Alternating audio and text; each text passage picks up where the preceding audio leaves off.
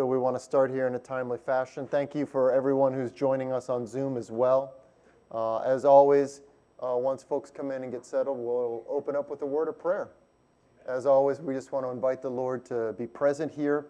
We want to invite the Lord to be the one who is speaking to us. It's His word. He loves to speak to us. He loves to reveal Himself to us. He loves for us to dive into His word, to try to know Him better, to understand Him better. So we're really just trusting His character, trusting who He is as we enter into this time tonight. So let's pray. Heavenly Father, we do want to thank You so much for just how amazingly good You are to us and in so many different ways. And we thank You, Father, that You are a God who has made Yourself known to us. Lord, You could have remained hidden.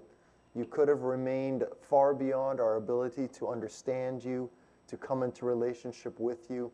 But because You are so compassionate, because You are so merciful, You have revealed Yourself to us. And Father, the most incredible declaration of who You are is Your Son, Jesus Christ. And Jesus, You said that if we have seen You, we have seen Your Father. And by faith, Lord Jesus, we have seen You. And by the accounts in Scripture that tell us who You are and what You are like and what You accomplished when You came into the world. And so we thank You, Jesus, that because we have seen You, we have seen Your Father as well. We thank You for another opportunity, Lord, to be together as Your people and to study Your Word together. And tonight, Lord, particularly as we continue to talk about the millennium, we just ask, Lord, that You would give us Your wisdom. Father, You are well aware of how challenging this subject is for us, and You are well aware of the just broad spectrum of understanding and differences in interpretation when it comes to the concept of the millennium. And Father, we know that ultimately it is Your intention to continue to allow us as Your church to wrestle through this theme, to wrestle through what it means, to wrestle through the verses that speak of it, and try to connect those verses to other passages of Scripture. Because, Lord, we know You are sovereign, and we know You are sovereign over Your church, and we know, Lord God, You reveal in accordance with Your perfect will. So, Father, we just ask that we would come tonight with real humility, that You would remind us, Lord, that we don't have everything all figured out. We don't have the answer to every question. But that even in that, we can completely trust You, the one who sees everything, the one who knows everything. So, Lord, we just ask that You would send Your Holy Spirit. We ask that Your Spirit would be teaching us, that He would be the voice that we hear. He loves to remind us of what Jesus taught. He loves to explain the things that Jesus taught. And so we're just trusting that He will be present. So thank You again for this time. And Lord Jesus, above all else, may You be honored in everything that we do and say. And Jesus, it is in Your name and Your name alone that we pray these things. Amen. Amen. Amen. Well, again, thank you all for being here tonight. It's been a while. We actually met the first Wednesday in March, and then Seema and I took off. We had a wonderful trip. Thank you for all of you who prayed. We did get the van there, and Danny Moeller sent us a video yesterday of the van safely arriving at the ranch.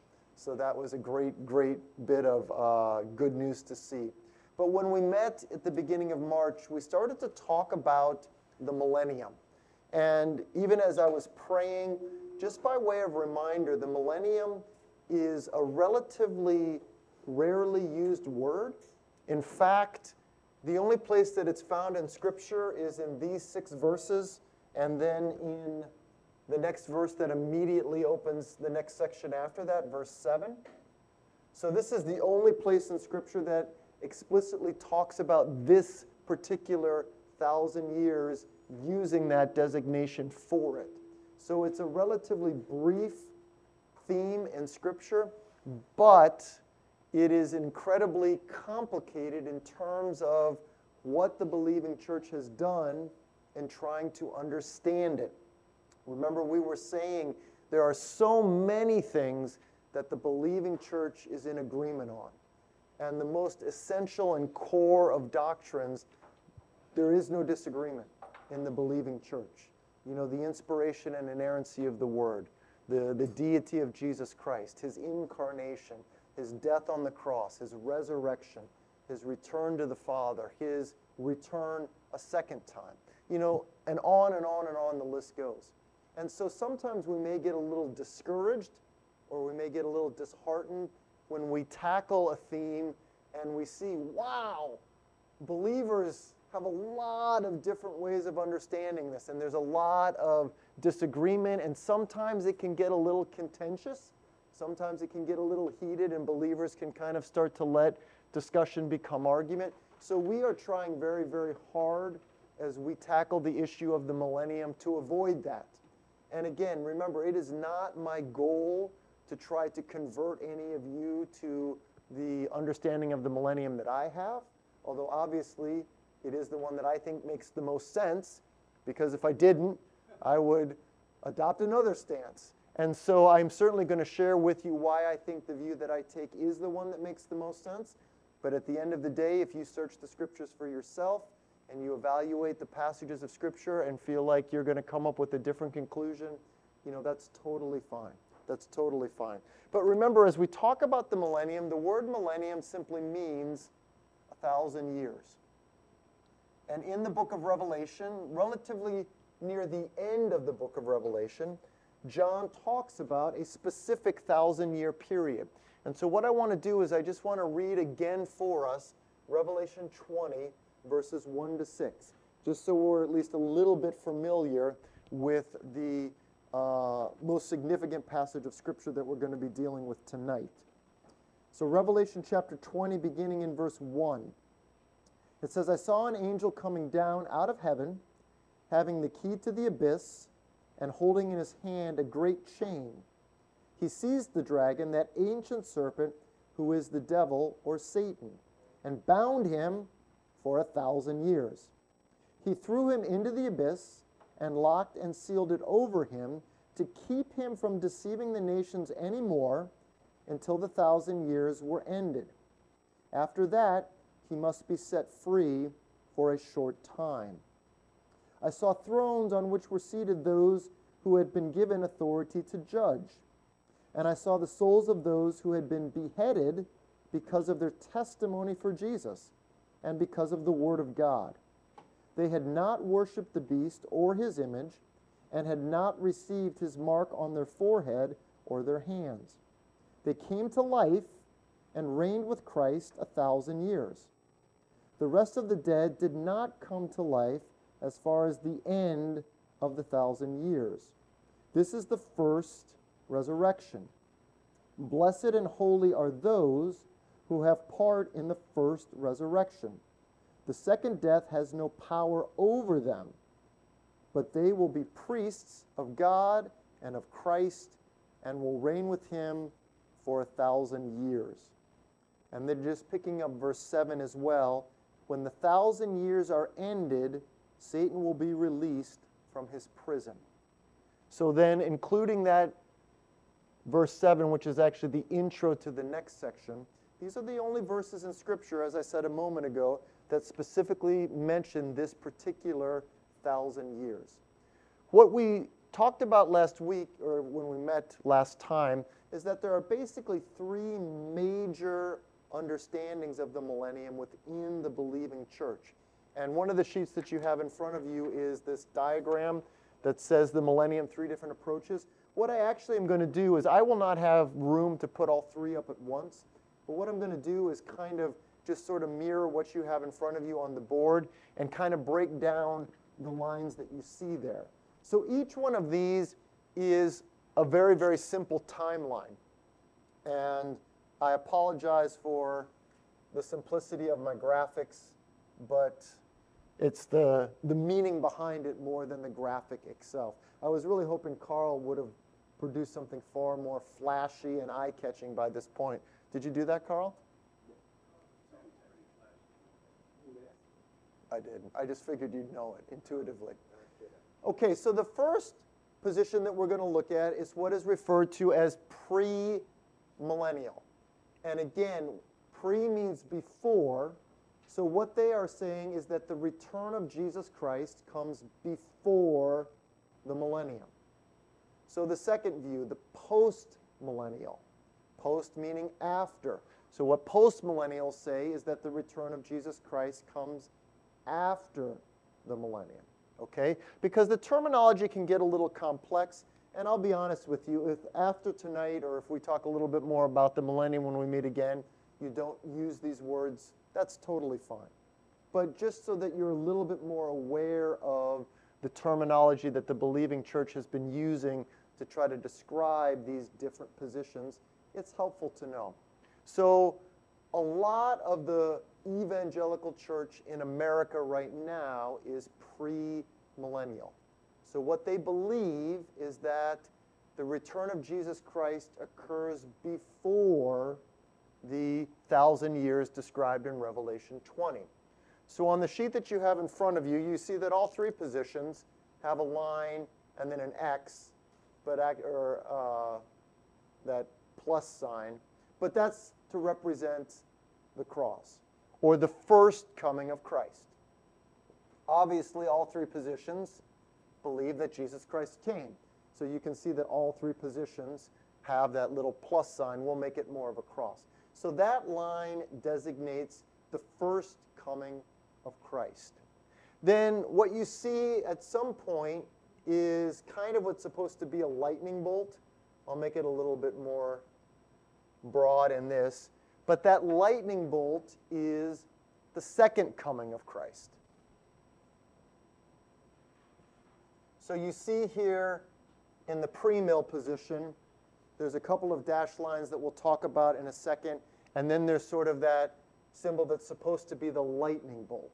So that is indicating the second coming of Christ. Now, because they are pre-mill, remember what they believe is that the second coming of Christ is before the millennium. So they believe that the second coming of Christ begins the millennium.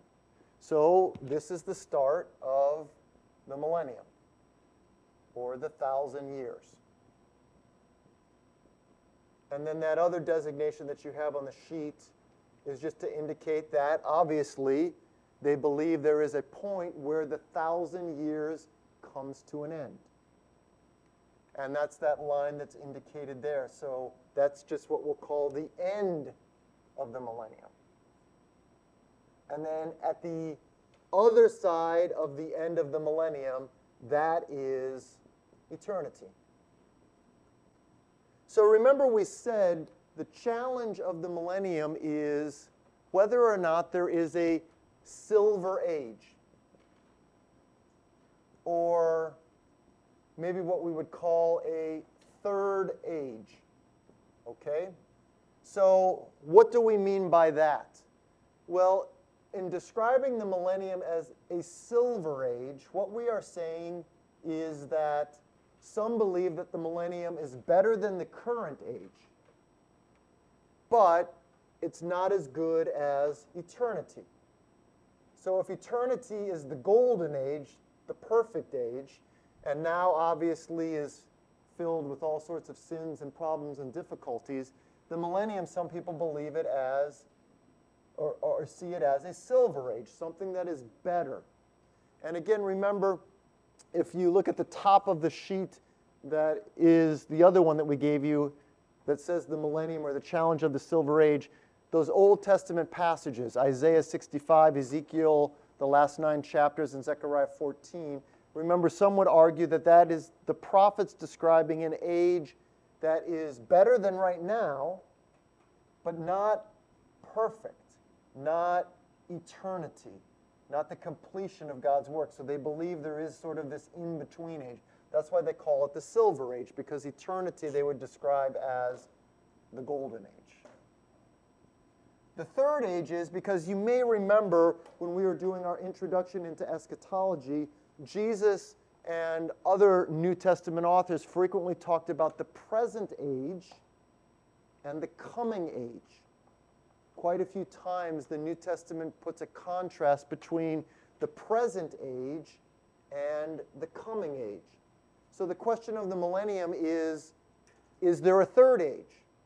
Is there the present age and the coming age is there something in between? Again, one of the reasons why I would question this a little bit is just of the frequency that Jesus and other New Testament authors talk about the present age and the coming age. And they do not ever explicitly mention a third age. But folks who are premills would argue that this is sort of a third age, an in-between age. Something that's better than what we are experiencing right now, but something that is not as good as eternity. So they believe that Jesus Christ comes a second time, and that is the beginning of the 1,000 years. And most premills would take this as a pretty literal 1,000 years. A lot of premills tend to take the book of Revelation fairly literally, would tend to take Old Testament prophecy fairly literally. At times, they would look for a metaphorical or figurative language in Scripture, but most of the time, they would be looking to try to understand every biblical passage literally, if at all possible. That's kind of like their default way of interpreting Scripture. So they would believe that this is a literal 1,000 years. Okay? Now, the two lines that you see in front of the second coming shows a little bit of the difference in premillennials. Because remember, we talked at length about the nature of the second coming of Christ. And we argued that it seems that the New Testament indicates that the return of Jesus Christ is going to be a single event. But there are a lot of folks who believe that it is a twofold event. There are a lot of folks who believe there is a rapture before the second coming. So these two lines indicate possible times for the rapture. So what we were doing in the past is just sort of indicating the rapture as Jesus coming part way down, believers on planet Earth meeting him in the air, and then Jesus and believers going back into heaven. That's what is referred to by premills as the rapture. It's not the full second coming of Christ. It's a partial coming of Christ that precedes his second coming. So he comes part way down. All believers alive on the planet at that time are taken up to meet him in the air, and then he and those believers go back into heaven. Now, some premills believe this occurs 7 years before the return of Jesus Christ. A much smaller portion believe that occurs 3.5 years before the return of Jesus Christ. So these are two different distinctions within the premill camp. There are actually some premills who believe that the rapture is not a separate event from the second coming. So you can see already how this starts to become an incredibly complex theme. And again, if you don't grasp all of the details or if you can't repeat it tomorrow, that's totally fine. Because part of what we're doing in studying the millennium is just appreciating that there are certain topics that Scripture speaks about where there is not agreement within the believing church. And the millennium is maybe one of the best examples of that. So even within the three major camps, there is tremendous diversity within those three groups themselves. So basically, a premill believes Jesus Christ came the first time. Most believe that sometime before his second coming, he will come part way, rapture all believers, and return to heaven. Then either 7 years or 3.5 years, then he comes all the way and establishes the millennial reign. And they believe that that will last for 1,000 years, and then at the end of the 1,000 years, that will be eternity, perfection. Okay? And, if you run into it, these are pre-trib premillennialists, these are mid-trib premillennialists, and these are post-trib premillennialists. So that's how complicated the nomenclature gets. But there are some premillennialists who actually believe that there is not a distinct rapture from the second coming. So they actually believe that the return of Jesus Christ is a single event, not a twofold event. Most American evangelicals believe the rapture occurs 7 years before the second coming. They believe the return of Jesus Christ is a twofold event. But again, on this sheet here, under premillennialists, you see the first category is historical premillennialists. They are the ones that believe the return of Jesus Christ is a single event.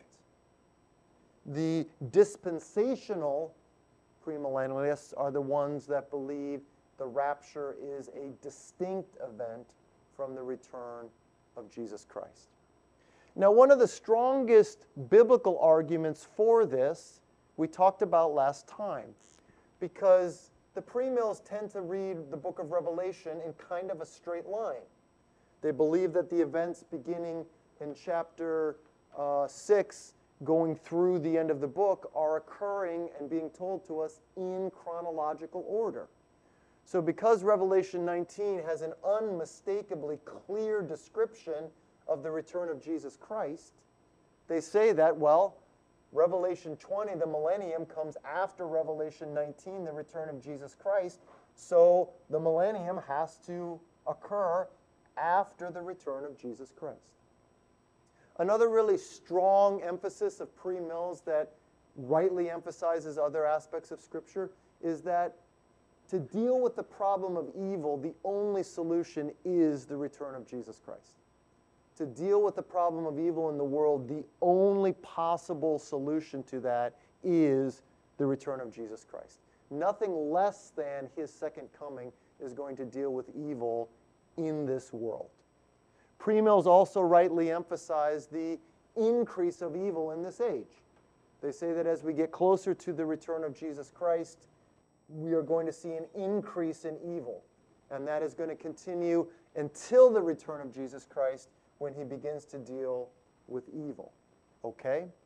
So let me just ask if there's any questions about the premill position. Yeah, Deborah, please. Just grab the microphone so the folks on Zoom can hear you as well. It's just a quick clarifying question. So the pre-trib, premillennial, I need to look at my page. Yeah, no, that's okay. Right. Yeah, the pre-trib premillennialists believe in the 7 years. The mid-trib believe in the 3.5 years. And then the post-trib believe in no rapture at all. Is that correct? So this is just talking about when they believe the rapture occurs. Mm-hmm. Yes. As far as I understand, most premills believe in a 7-year tribulation. The only question is, at what point in that tribulation does the rapture occur? So these folks believe that the rapture occurs and that begins the tribulation. These folks believe that the tribulation begins and 3.5 years into the tribulation, then the rapture occurs. And some of the historical premills, I don't think they would all say that the tribulation has to be a literal 7 years leading up to the return of Jesus Christ. But the commonality that they have is that they all believe the second coming is what establishes the millennial reign of Jesus on earth. Okay? And I'll be honest with you, I do start to get some of the nuances of these different positions confused. Mm-hmm. So if you start to as well, that's totally fine. And you may ask, or someone else may ask some questions tonight, and I may pause or may not be able to answer it, because we haven't even gotten into all of the permutations of resurrection and new bodies that the premills have to kind of try to navigate. To me, one of the major problems that the premills have, let's just deal with the premills in their simplest, that don't believe in the rapture as a distinct event. They just believe that Jesus Christ comes again and that he establishes the 1,000 years. Well, all the believers that have died in Christ, where are they right now? They're in the presence of the Lord. When Jesus Christ comes a second time, who comes with him? All of the believers who have died in Christ. So what the premills argue is that when Jesus Christ comes a second time, absolutely, he brings with him every believer who has died in Christ. And at that moment, as we saw in Thessalonians, they receive their resurrection bodies. But now, where do they live? They live on earth in the millennium. But what is happening on earth during the millennium? It's much better than now, but if you take literally Isaiah, people are still dying. And if you take Revelation 20, the next section, at the end of the millennium, there's an incredible assault by Satan and all of his cohorts against the people of God. So to me, one of the biggest challenges that premills face is that everyone who has died in Christ, who is now in the presence of Christ, enjoying bliss and glory in the presence of Christ, if the premill position is right, they come back to earth with Jesus, they receive their resurrection bodies, but then for 1,000 years they actually have to live in an earth that's better than now, but still has death, still has a measure of suffering, still has a measure of imperfection, and then ultimately has a massive rebellion of Satan at the end. Now, to me, I just don't see a whisper of that anywhere else in Scripture. Once you die and go to be with Christ, I mean, that's it, other than the resurrection of your body. So to have a period of time after you have been in the perfect presence of Christ, after you now have received your resurrection body, to have 1,000 years where you are on an earth where people are living in bodies that are not resurrected, are still dying, and people are still turning away from the Lord, and ultimately all of those people at the end who turn away from the Lord align themselves with Satan and attack you as believers. That to me is a really big problem that premills have to try to solve. Because again, this is what happens. Remember, 6 verses and 7 just as an intro. That's all that the New Testament and the Old Testament ever say explicitly about this 1,000 years. But look at what you do with this, how much it influences how you read other massive portions of Scripture. I mean, even just in the brief discussion that we've had so far, you start to see how much it starts to trickle into other things. So that, to me, is the biggest problem of historical premillennialists. Because remember, historical premillennialists, they believe in the second coming of Christ as a single event, but they absolutely believe everything that we said about the return of Jesus Christ and the resurrection of the body. The passages that we read from 1 Thessalonians chapter 4 and the passages that we read from 1 Corinthians 15. That when Jesus Christ comes again, he brings with him all those who have died in him, have died in Christ, who have been in his presence, and at that moment, they receive their resurrection bodies. And all those believers who are alive on earth, they are taken up to meet him in the air, and they are changed. They are given their resurrection bodies. So what the premills are asking us to accept is that now for 1,000 years, you have some people living on earth in their resurrection bodies that they're going to live in for all eternity, and you have other people living on earth who are in their corruptible bodies.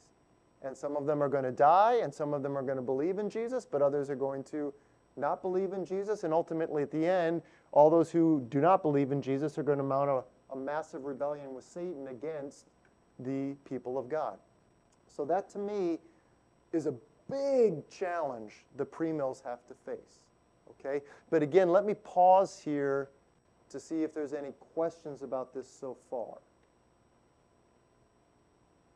So what... Oh, yeah, please. So with... So did the premillennialists believe that anyone will be saved during this period, or it's all like that's all done with during the 1,000-year millennium? No, they absolutely believe that for those who sort of go from this into the millennium, yes, there is an opportunity for them and their children and grandchildren and great-grandchildren either to accept Christ or to reject Christ. Okay. All right. Absolutely. And again, that's another piece of this that to me is a little challenging because, again, I think the most straightforward reading of the New Testament says that once Jesus Christ comes, there's no opportunity after that to accept him. But the premills, again, are saying that that absolutely is part of what happens in the millennial kingdom, is that there is an opportunity for those who are living in mortal bodies to accept him at that time. And then obviously an opportunity to reject him as well. So that's the historical premillennialists. So the second category of premillennialists, again on that sheet, the millennium or the challenge of the silver age, B says dispensational. So remember, dispensational premillennialists, they believe in a rapture before the second coming. And what they believe is that all of the believers are taken up with the Lord in the rapture and are taken up to heaven. And what they believe is that when Jesus Christ comes a second time, they don't come with him. See, that's how they solve this problem. So everyone who has a resurrection body during the millennium, they are hanging out in heaven.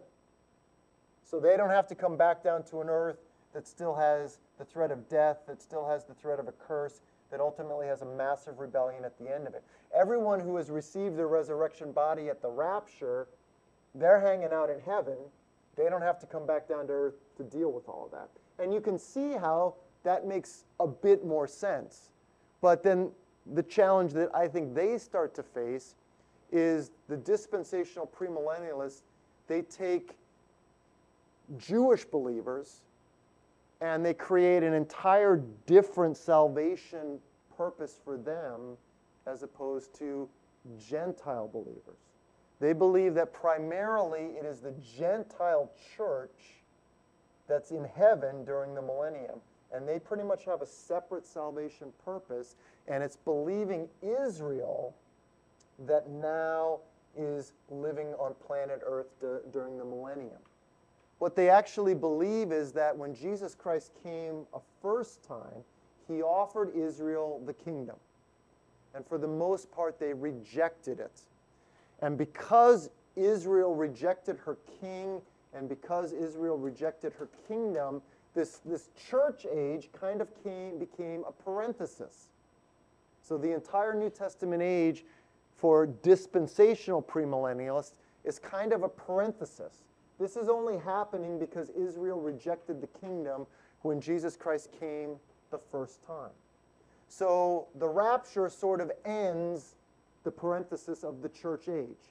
And now God can finally get to fulfilling all of his purposes for Israel. And that's why, again, when they read Old Testament prophecy, all the prophecies about Israel that have to do with promised land and life in the land and abundance in the land, they do not believe that that applies to the church. They believe that that is going to be literally fulfilled by natural Israel during the millennium. So all of those Old Testament prophecies that we believe are talking to the people of God, both Old Testament believing Israel and New Testament believers, whether Jew or Gentile, the strict dispensational premillennialists say no. If Isaiah is making a promise to Jews about the promised land, that does not apply to Gentile believers. That only applies to Israel, Jewish believers that will fulfill and walk out those promises during the millennium. The Gentile church has been raptured and is hanging out in heaven with Jesus at that point. So really, they just kind of believe this whole church age is a parenthesis. The salvation of the majority of the Gentile believers is sort of a parenthesis. And this is sort of like all these Old Testament promises, they're kind of put on pause during the church age. And then once Jesus establishes the millennium, now all of the Old Testament promises are starting to be fulfilled. If you have a dispensational study Bible. I actually do. I don't know if this is a Ryrie study Bible or a Schofield study Bible, but just note after note after note after note in Old Testament prophecies say, this is the millennium, this is the millennium, this is the millennium. Because what they're saying is that those promises made by the Old Testament prophets that were prophesying to Israel will not be fulfilled by the Gentile church, or will not be fulfilled by a Jewish Gentile church. They will only be fulfilled by natural Israel on planet Earth during the 1,000 years. So again, you can see how, okay, 6 verses in Revelation, they're causing a lot of problems. I mean, they're causing a lot of problems. And not in a bad way, because God, I mean, you guys know me well enough to know, God's word is perfect. He's given to us in a perfect way. It's inspired, it's inerrant, it's without flaw. But I mean, obviously, just as we try to make sense of these 6 verses, it's creating a lot of problems for us. This isn't God's fault. I mean, I think you know how I'm saying that. It's creating a lot of trouble. It's creating a lot of trouble. And so, to me, this is what I was for years. But eventually, these problems just became too great for me to be able to reconcile with my reading of Scripture. I mean, when I'm reading Isaiah, and Isaiah is making a prophecy to Old Testament Israel about the glories that are coming, I don't think, oh, wow, too bad that's not for me. I wish I was natural Israel. I think, no, this is a prophecy to the people of God. And it is going to be fulfilled by the entirety of the people of God. And you know, Paul bends over backwards, particularly in Ephesians, to talk about how the dividing wall between Jew and Gentile has been torn down. You know, in Christ there is neither slave nor free, male nor female, Jew nor Greek. That's Galatians. And so just having this incredibly split and separate, twofold salvation purpose of God, with the Gentile church experiencing one form of salvation and the natural Israel fulfilling another, to me that just, it doesn't make sense. It doesn't make sense, okay? So I think the premill position certainly has some things that commend it. The increase in evil until the return of Jesus Christ, the necessity of the return of Jesus Christ to solve the problem of evil. But even there, it hasn't really solved the problem, because the second coming of Christ still has an incredibly intense rebellion on the other side of it. So to me, the second coming of Christ is so anticlimactic, because, yeah, some great things happen, but we're still 1,000 years away from the ultimate end of everything that's wrong with this rebellious, sinful creation. And to me, again, as I read the New Testament, I just get the sense that the New Testament authors are seeing that when Jesus Christ comes again, that's it. That's it. That's eternity. That's the end of everything that's wrong with this age. That's the end of everything that's wrong with this life, and perfection begins. That's the way I understand the New Testament. So, but that's a pretty simple premill, and probably if there was a premill here, he would be shredding me and, you know, adding a lot more to it. This is definitely the hardest for me to track with. So you free to ask me some questions. I may just have to say I'm not sure. I've tried to look over so I could answer general questions, but I'll pause here just to see if there's any comments or questions about this before we get into breaking down the post-mill position a little bit. So any comments or questions about the pre-mill? Dave, I have a question. Yeah, It's please. Flora. What I'm wondering is when you talked about the people having the new bodies and they're coming back to Earth, I mean, how are they impacted by, say, like the time where Christians are beat up or, you know, killed or whatever? I mean, would their bodies, based on this theory, be affected again? So what Does that make sense? Yeah, so what the pre-mills believe is that the unbelieving nations are sort of put onto the margins during the 1,000 years. So in other words, Jesus is reigning on earth. That's what they believe. He's come to earth and he is reigning on earth. So he has set up a reign on planet earth that is way better than this. And so even though they acknowledge that there are still unbelievers alive on the earth, and even though they Yeah. acknowledge that there still is the possibility of death and of rejecting the Lord, in a way that probably we could not fully understand because this age is so fraught with evil, the millennium and the coming of Christ has sort of just pushed that to the edge. So, like one of the things I read is basically the sinful nations are put in check for the 1,000 years. So they're not gone, but they're not winning the day. They're not prevailing.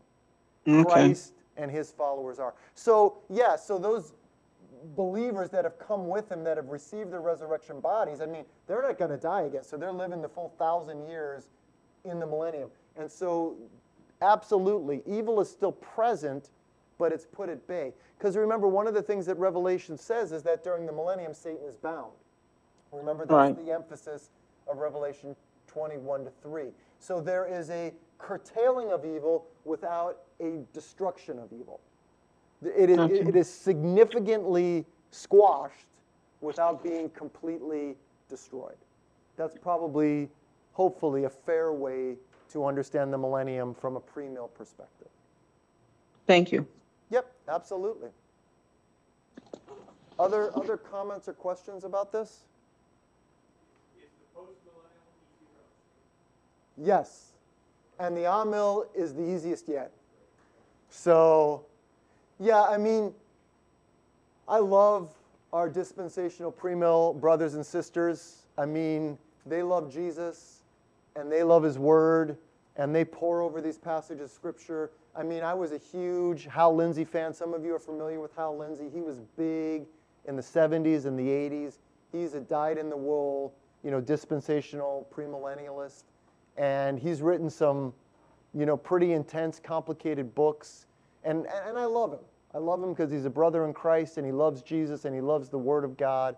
But I certainly don't believe that this is the best way to understand Revelation 21-6.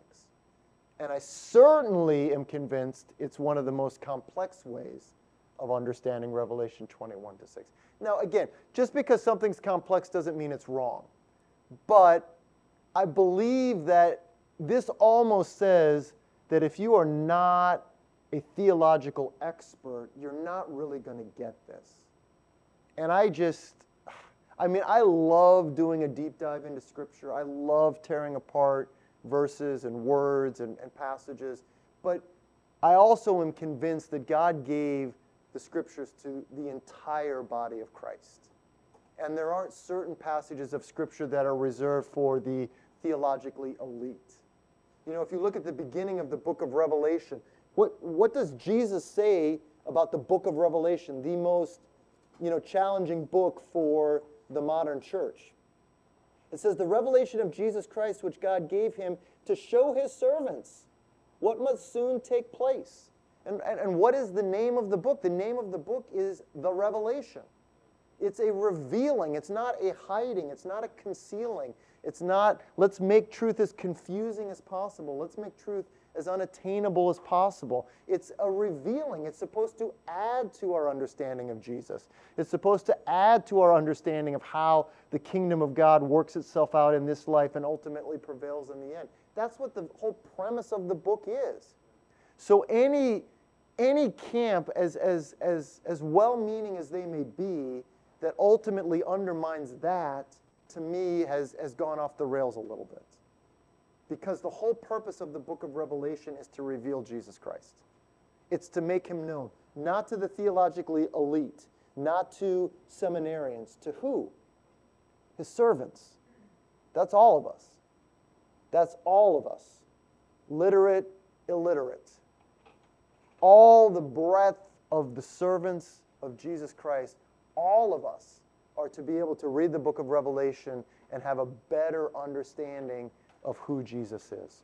So even though I don't just shy away from complexity because it's complex, I do think, Andrew, there is a point in your comment, which is if this makes understanding the millennium unavailable to 95% of the church, then I think we've missed the point. I think. So, but again, not looking to pick a fight, and if you're a pre-trib, pre-mill, I'm not looking to pick a fight with you. I think there's a much better way to read Scripture. And there's a much better way to read Revelation 21-6 that stands in agreement with, I believe, our clear teachings of the New Testament in multiple other places. So, but yeah, Alex, a comment? Or a question, either?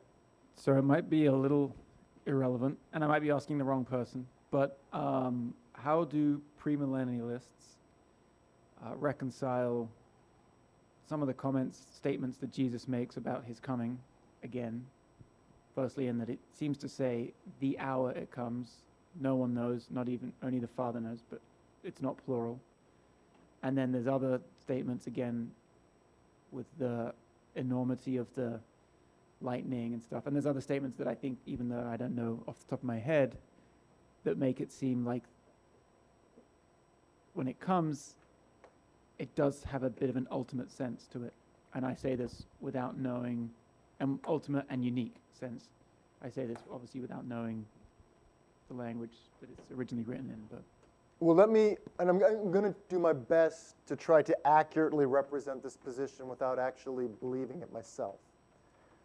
What they would say is that, I don't know how the mid-tribs handle that, so that I'm just going to have to say I'm not sure. But the pre-trib rapture folks would say this coming of Christ is unknowable. This coming of Christ is what is, no man knows the day or the hour. Because other than just the entirety of the church age that precedes it, there's not a clear marker that precedes it. So they would say that when Jesus says no man knows the day or the hour, he's not talking about this. He is talking about this. So what they would actually argue is that the first coming of Christ, the rapture, sort of the pre-second coming of Christ, is the unknowable. In terms of the finality, the premills actually believe that Matthew 25, the parable that Jesus tells about all of humanity before him as sheep and goats, and everyone who reached out to him by reaching out to, his weak brothers are the sheep, they enter into the presence of the Lord and the goats. They actually believe Matthew 25 takes place here, before the millennium. And they actually believe the sheep are the people who initially populate the millennium, not in resurrection bodies. Remember, the resurrection bodies are the folks who were already in heaven that came with Jesus. So they believe that the folks who can still die in the millennium and still maybe reject Jesus later or have children or grandchildren reject Jesus, they believe those are the sheep of Matthew 25. So they actually believe that there is a piece of that sense of final judgment associated with the second coming of Christ that actually occurs there. They believe that Matthew 25 takes place here, not here. But again, that to me gets really tricky, because that's almost like saying there's two final judgments. Because I read Matthew 25 and I get the sense that's it, that's final judgment. That's not something that's going to precede the 1,000 years. But that's what they do with that. Because again, I think they're sensing that a lot of the New Testament has a sense of finality when talking about the second coming. So that's kind of how they work around it. So the unknown day or hour of Jesus' return is the rapture, which is secret. This is the one, that's why I make it the lightning bolt. This is the one that's unmissable. But the initial rapture, meant all the unbelieving world is just left kind of wondering, where did everyone go? So this is not Jesus coming like lightning, as far as east is from the west, he's seen. This is secret. It's just all of a sudden, all of us who are true believers wouldn't be there anymore. And that's what that movie Left Behind, really graphically captured. I think like some guys are on a plane and the pilots are both believers, right? And all of a sudden, the pilots are gone and how's the plane going to land? I mean, it makes for an entertaining movie, but I don't think that's the way it's going to work. So, but what they're doing is they're taking from Matthew 24, two are grinding at the mill, one is taken, one is left. That's where they're getting that from. But does that kind of help answer a couple of the issues you raised? And again, not being a pre-mill and not having read, 1,000 pages of pre-mill leading up to this, just reading summaries of it, that's probably the best answer I can give. But any other comments or questions about the pre-mill before we jump to the post-mill? And as Andrew was hoping, the post-mill is a little bit easier to understand. So let me just erase a lot of this.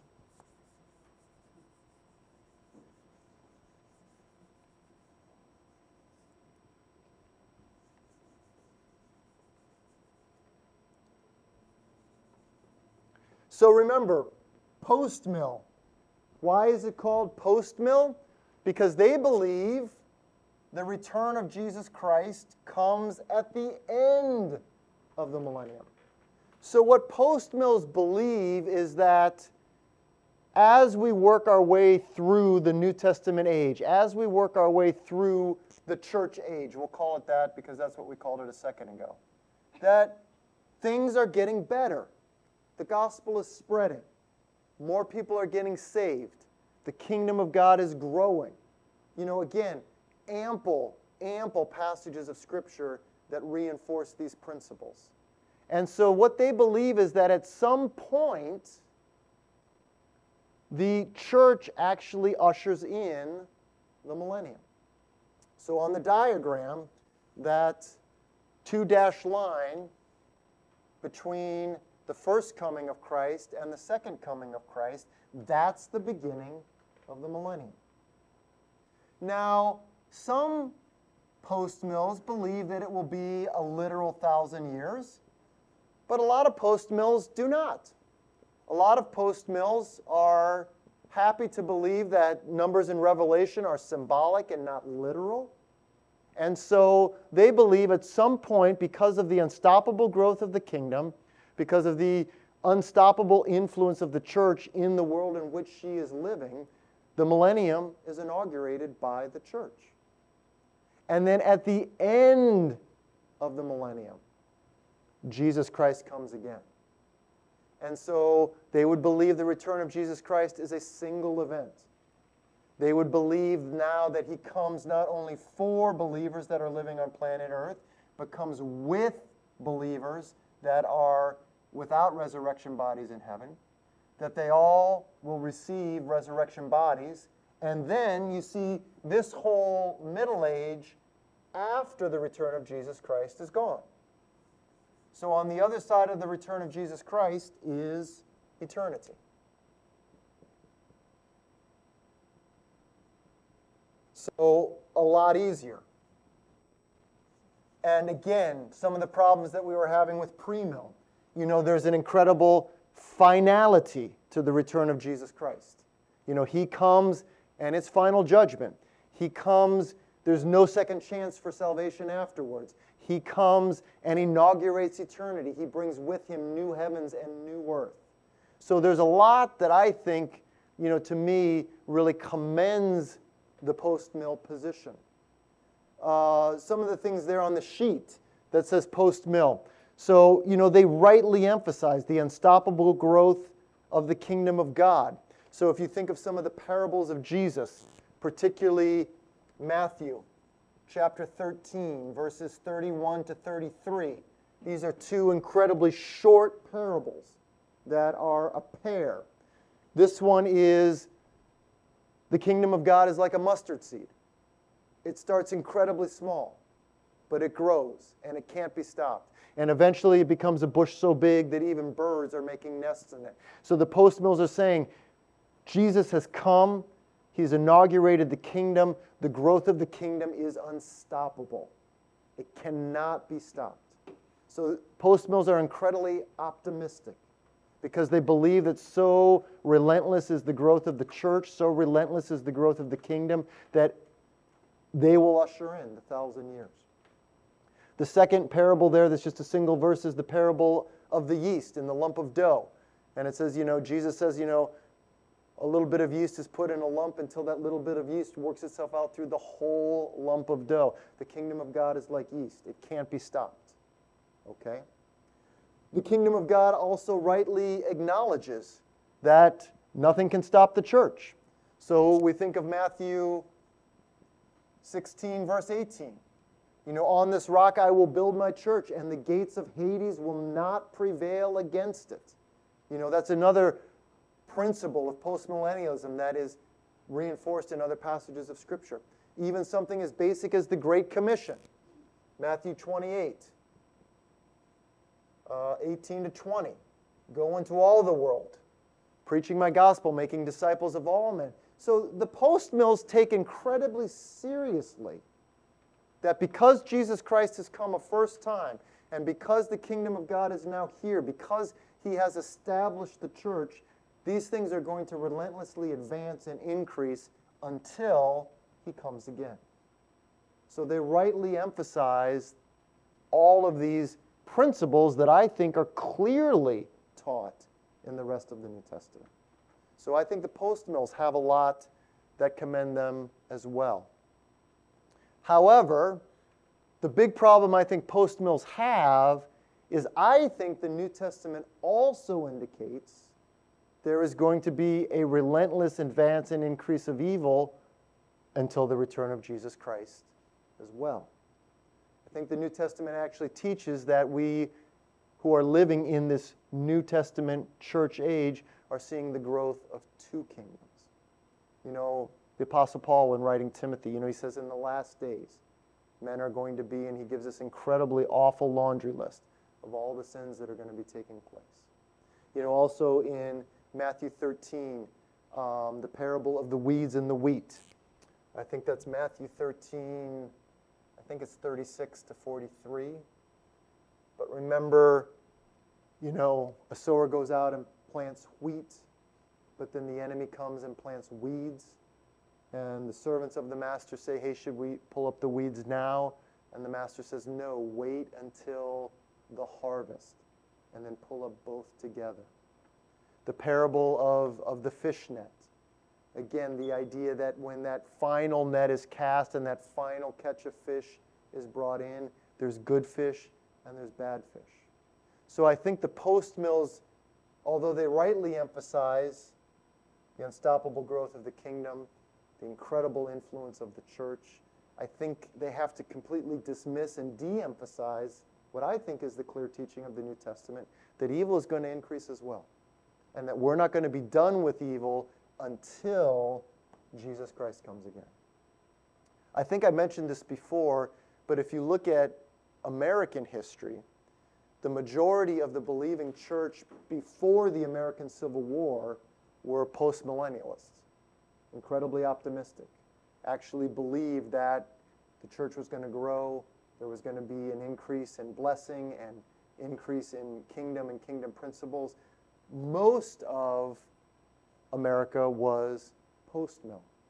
But then the American Civil War came and obviously decimated this country. 620,000 Americans died, more than all other American wars combined.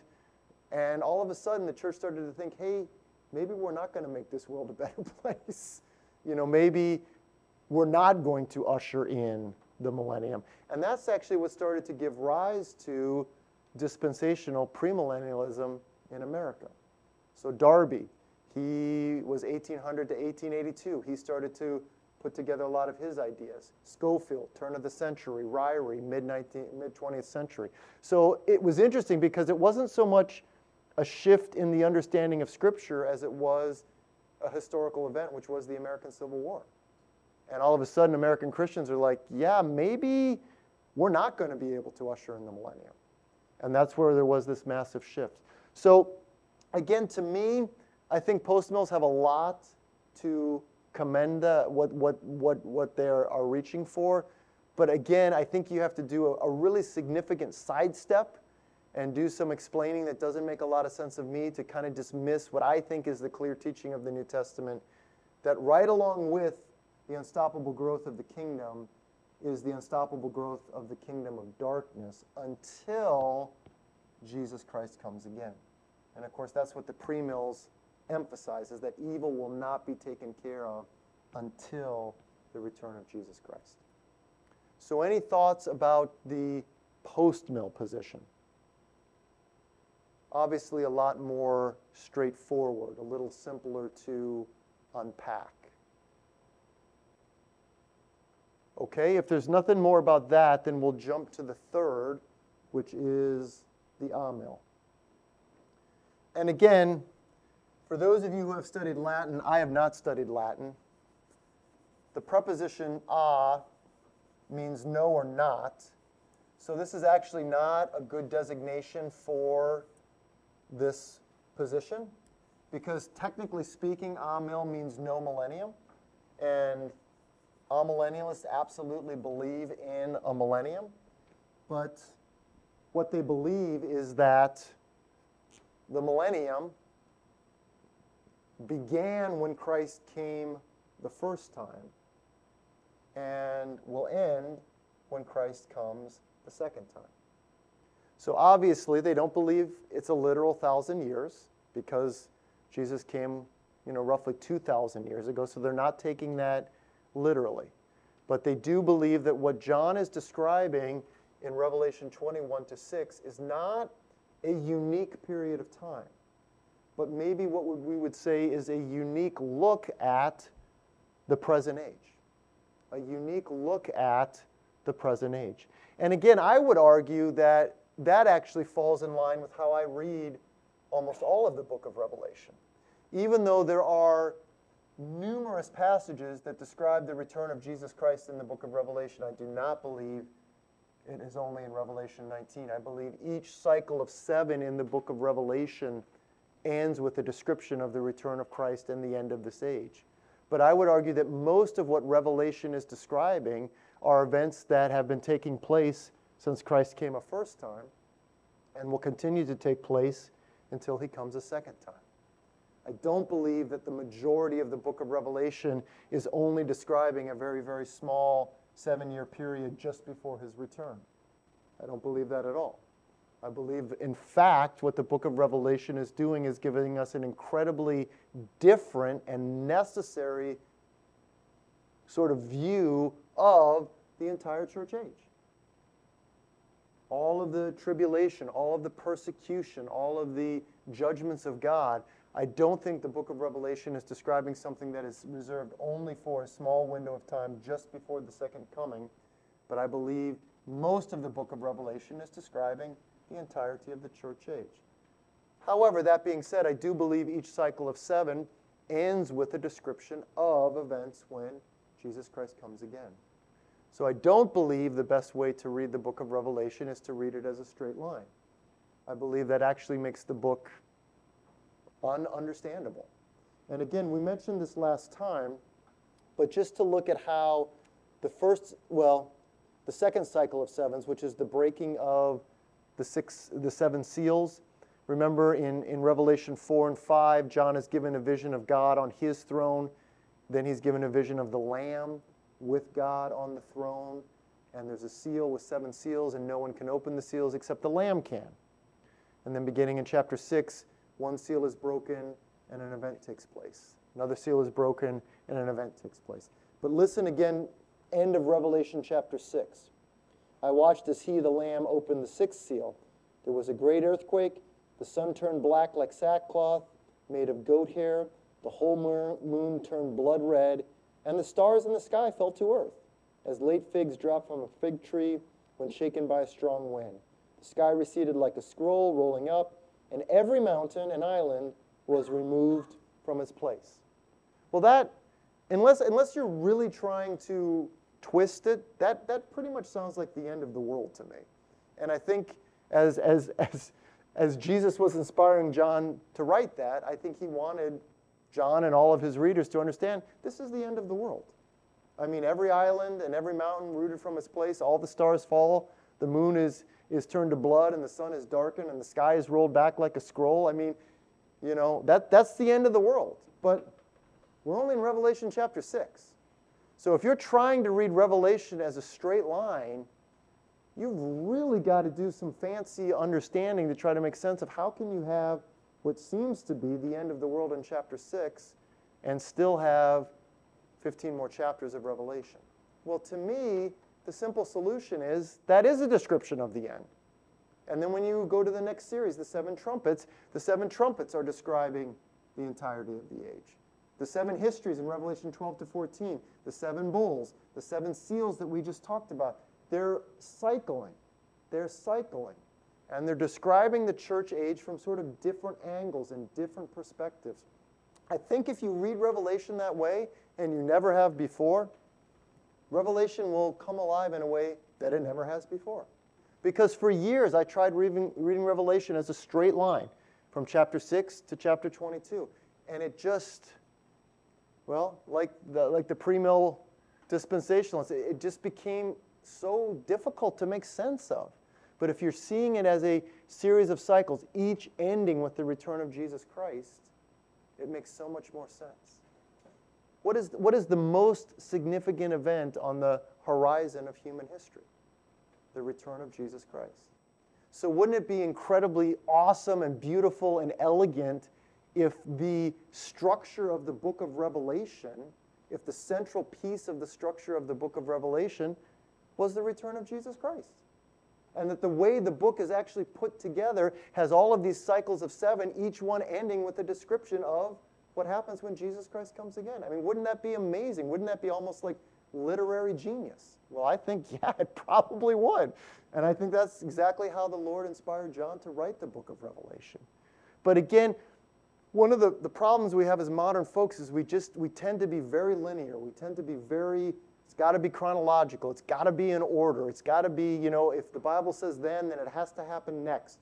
And sometimes that really does us a great disservice when reading the Scriptures.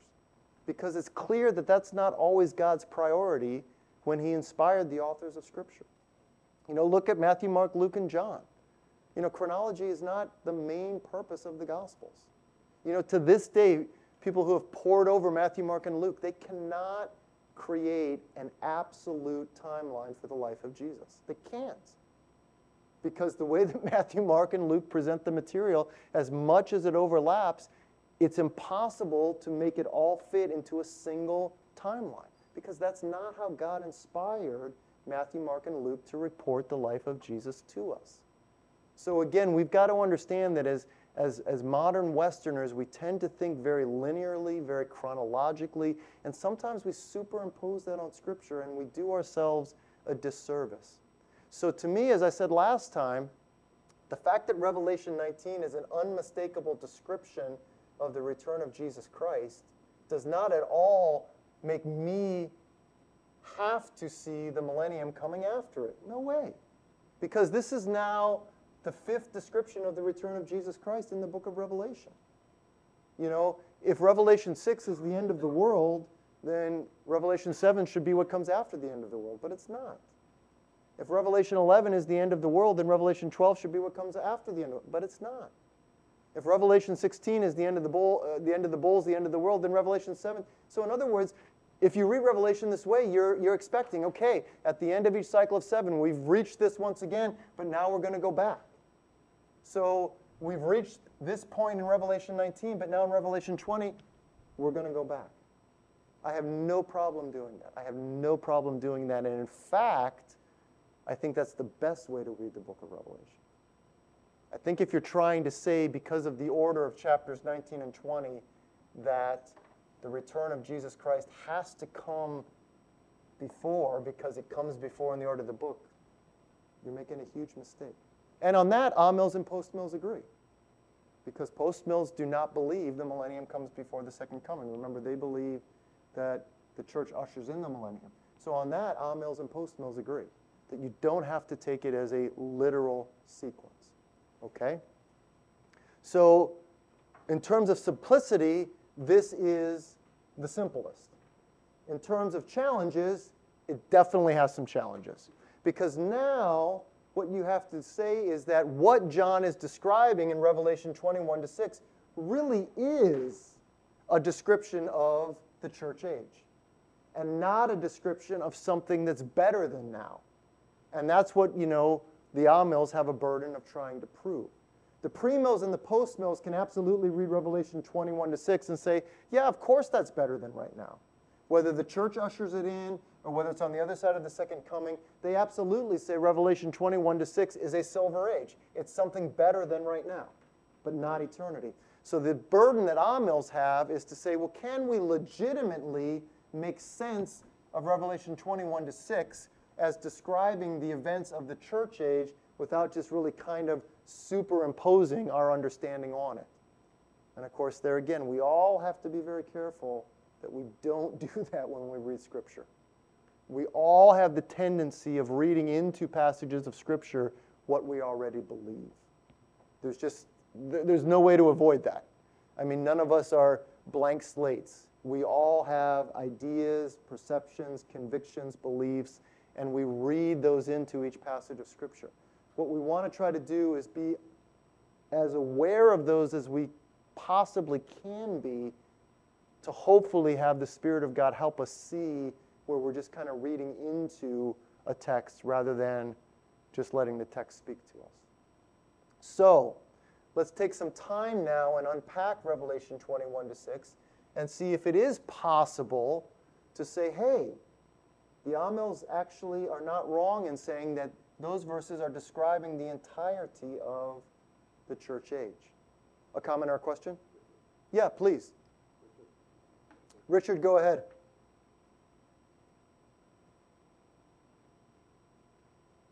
Sorry, just unmuting. Just one completely unrelated comment about the order of books in the Bible. Judges, at least the end of Judges, made a lot more sense once I realized the last two chapters happened very early on in the book of Judges. Trying to fit those two books in at the end, I just couldn't wrap my head around it. So that's just an example of what the point that you're making. But my fundamental question here, maybe you're going to address it on another day, is so are millennials? I'm going to say amillennials would be the English way. Be American here. Are millennials, right? Is that how you say it? I would say amillennialist, but Okay, I won't be offended amillennials. if you say amillennialist. No, are millennials. So did they believe in a literal 7-year tribulation period? And the reason I ask that is because I'm asking really whether they would expect to know when the tribulation starts and therefore be able to, quote unquote, predict when it ends. No and yes. That's perfect answer. Yes. So, amillennialists would not take the 7-year tribulation as a literal 7 years. So that's the no. They would argue that the Great Tribulation, or the tribulation described in the book of Revelation and in other passages, actually was inaugurated when Christ came. Right, I remember now you saying that. So, Yes. So yes, when it comes, they do believe they know the beginning of it because they believe the beginning of it is when Christ came. so how do they handle in the book of Revelations and Daniel, where it seems to set out as period of time? That's how I should have phrased it more specifically. No, and you know, I part of what Richard is asking is Daniel 9:24-27, which is part of a vision and an answer to prayer that Daniel receives. And this is where Daniel is actually told about 70 sevens. That's the best way to put it. Daniel is told about 70 sevens. Now, because 7 in Hebrew can also mean a week, sometimes it's referred to as the 70 weeks. But literally, if you're taking it just in terms of numbers, Daniel is told about 70 sevens. And then there is a breakdown in these verses of 62 sevens, and then I think it's 7 sevens, and then it's 1 7, and then that's split in half, I think is how they get to the 70. And so, without a doubt, what Revelation is doing with 7 and with time and half a time and 42 months and 1,260 days is absolutely directly connected to Daniel 9. There's no doubt in my mind about that. How it's connected, that's beyond me. My Revelation professor at seminary was the youngest man ever to receive a PhD in mathematics from Harvard University. He was 23 years old when he got a PhD in mathematics from Harvard. Unbelievably humble guy. He, in Revelation class, explained this to me. I had no idea what he was talking about. Richard, you probably would have followed him. I didn't. I remember another Old Testament guy, my prophet's professor, who's gone home to be with the Lord. He said possibly these 4 verses of the Hebrew Bible are the hardest to understand in all of the Hebrew Bible. Partly because the Hebrew there is incredibly ambiguous in a couple of places. I mean, I remember him saying there's one phrase in there where we're not even sure if the prophecy is talking about the Antichrist who's coming or the Messiah who's coming. That's how unclear the referent is. So what I would say, Richard, is I know that there is a connection between this and the periods of time that are mentioned in the book of Revelation, because the periods of time that are mentioned in the book of Revelation is 1,260 days. Well, the Jewish calendar is 12 30-day months. So 1,260 days is 3.5 years. And this last 7 of Daniel is split in half. Another designation in the book of Revelation is 42 months. Well, again, 12 months in a year, that's 3.5 years.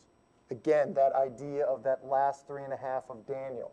Another designation in the book of Revelation is time, times, and half a time. Well, time, you could say that's a year. Times, you could say that's 2 years. And half a time, that's 3.5 years. So all I would say, Richard, is I know there is a connection. But how it works out, that I'm not as clear on. But I think basically, and this is super, super simple, and it's begging so many questions from Daniel chapter 9. I think what Revelation is doing is saying that that last piece of the timeline that Daniel is given is all of this. That's the way I would understand it. Okay, I think that's what I was really trying to get a sense of, is whether our millennials take those kinds of numbers in a literal sense, or whether what you just described, whether they are, I wouldn't say figurative, I'm not quite sure what word you would use. I would use symbolic. Symbolic, okay, yes, yeah. And that's really what I've been, because none of them, these 3 sort of main options are easy to, They all have significant challenges. I mean, and you know what, even as we're talking, Richard, I think I got these reversed. I think as Daniel unpacks the 77s, I think he mentions 7 first, then there's 62, then there's the last one, and this last one is split in half. So put this above that. But you guys can read Daniel 9, 24 to 27.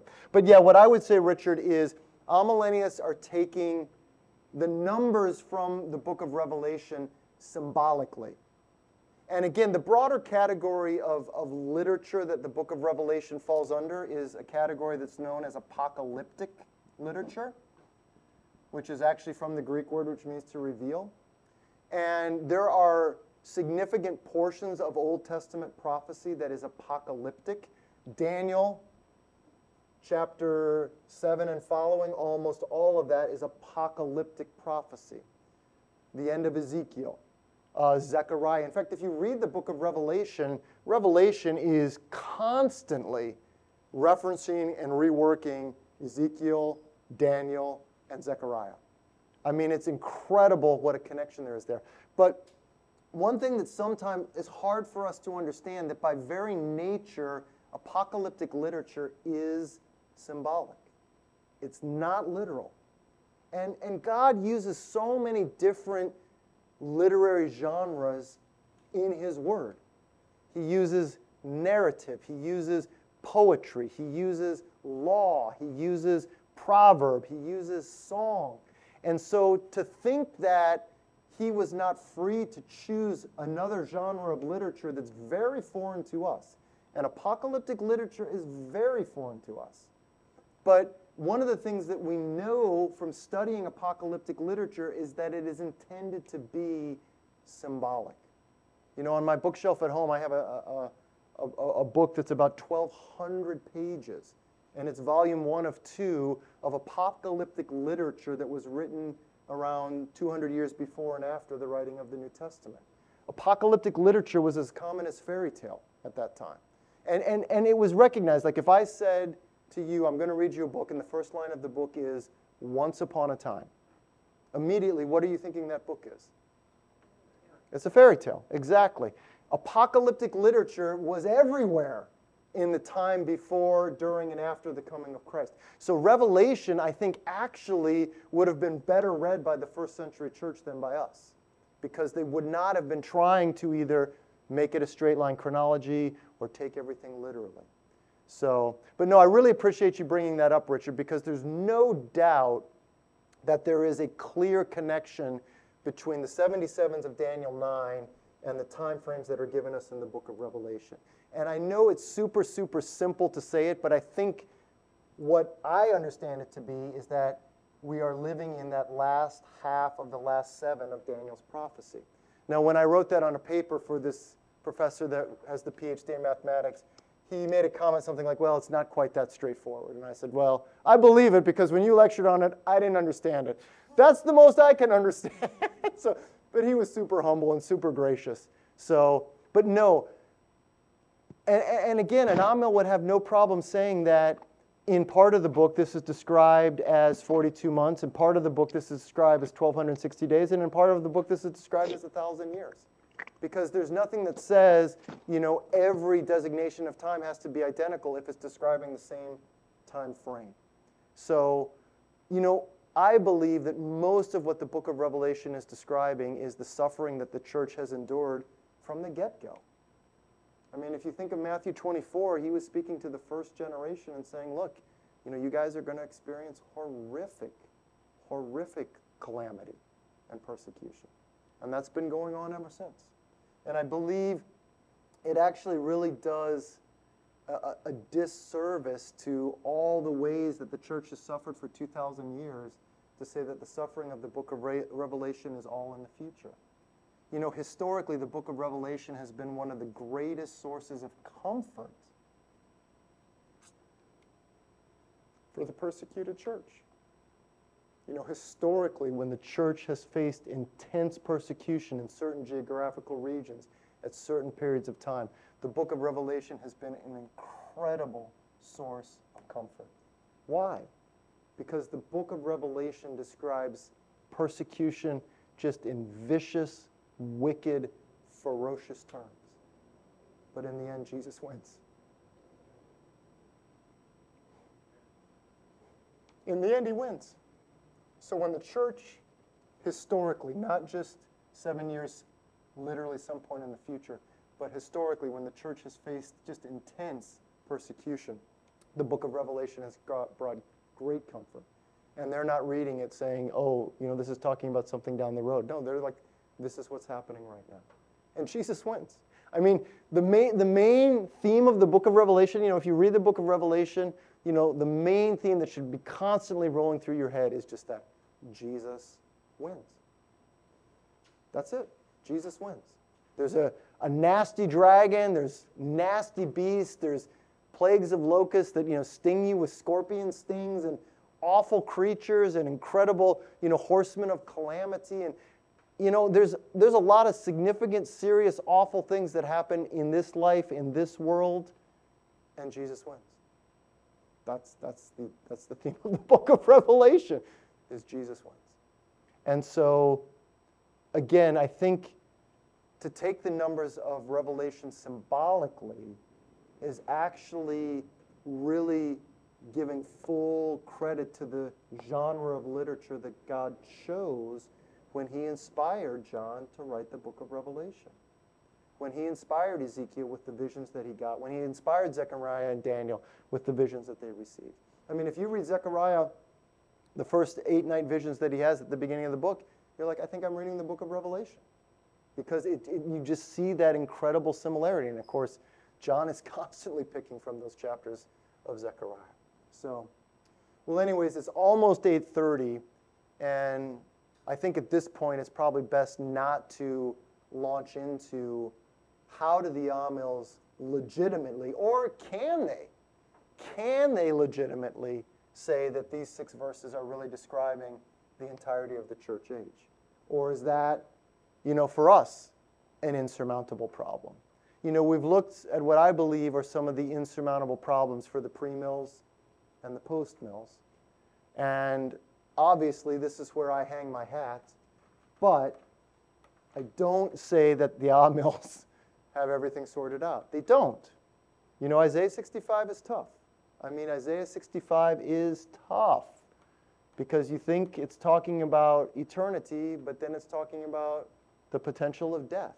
And you're like, how does that make sense? You know, Zechariah 14 is tough because you think you're talking about eternity, but then there's the threat of curse for those who don't keep the Feast of Tabernacles, is what Zechariah says. So those are Old Testament prophets that seem, maybe the most straightforward way of reading them is that there is going to be a silver age. So that's one of the more challenging aspects of adhering to an Amill position, is trying to make sense of Isaiah 65, Zechariah 14. What do you do with Ezekiel's temple? Just the last 9 chapters of Ezekiel. What do you do with that? Well, the premills say that, that temple is going to be built in the millennium. They also believe that animal sacrifice is going to be restored, but not obviously for propitiation of sins, but as memorial sacrifice. That's what they do with Ezekiel's temple. That doesn't make any sense to me. I'm never going to kill another animal, whether it's a memorial sacrifice or what. That doesn't make any sense. But yeah, what do I do with Ezekiel's temple? So those are some really tough issues. And then again, can you legitimately justify that the binding of Satan that's described in verses 1 to 3 and the reigning of this group of individuals, whoever they are, with Christ, is that really John describing what's taking place right now in the church age? I mean, I think it is, but not without its challenges. Certainly not without its challenges. But we're out of time, so we'll have to pick that up. I apologize. We're not going to meet again for 3 weeks because next week would be a week that we could meet, but Friday is the Good Friday service, and we didn't want to double up. We want to make sure everyone makes coming to Good Friday a priority. Then the following week is the men's ministry, and I don't want to step on the men's toes because you know how sensitive the men are. They get all, so we don't want to step on their toes. Not singling anyone out here, Carl and Andrew.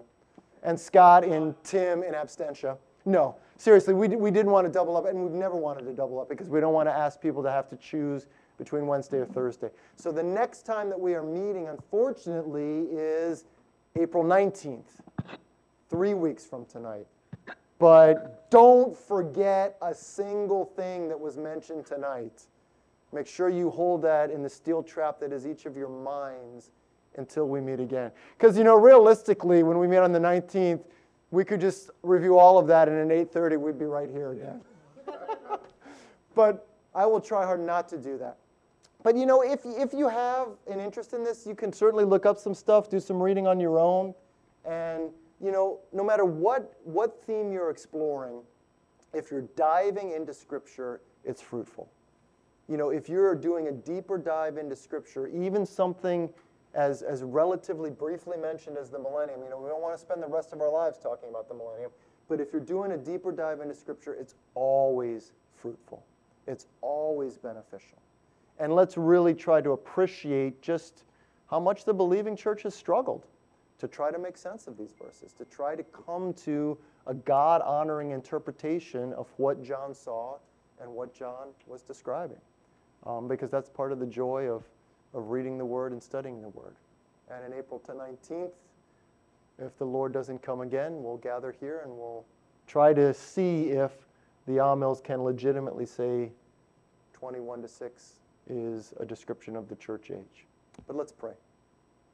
Heavenly Father, we just want to thank you so much for giving us this time together tonight.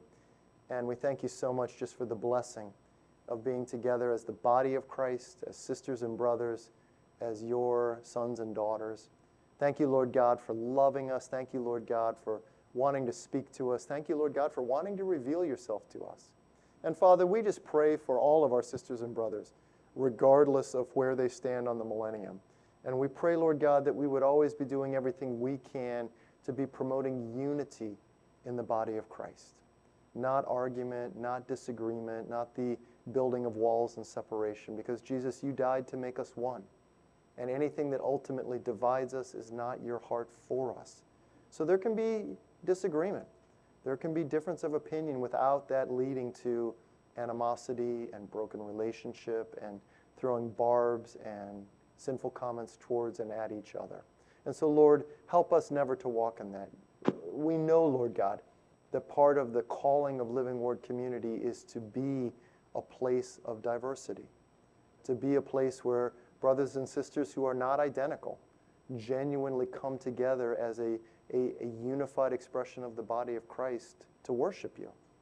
We are not cookie cutter in terms of ethnicity, in terms of skin color, in terms of language, in terms of education, in terms of finance, in terms of age. Lord, it's hard to find any commonality here other than the most important, which is we all love Jesus Christ. And so, Living Word, I know that you have particularly called us not to build walls in the kingdom, but to build bridges. That was so much of Pastor Buck's heart. So much of Pastor Buck's heart was to see the body of Christ brought closer to each other by drawing closer to you. So as we continue to consider a very controversial topic and what can potentially be a very divisive topic, we pray that it would never become that for us. So we thank you for that. And finally, Father, for those who are here in person, we just pray for safety as we travel home, and bless everyone's rest of the night. And it's in Jesus' name we pray these things. Amen. Amen. Thank you so much for being here. Thank you so much for being on Zoom. Lord willing, we will see you all April 19th. April 19th.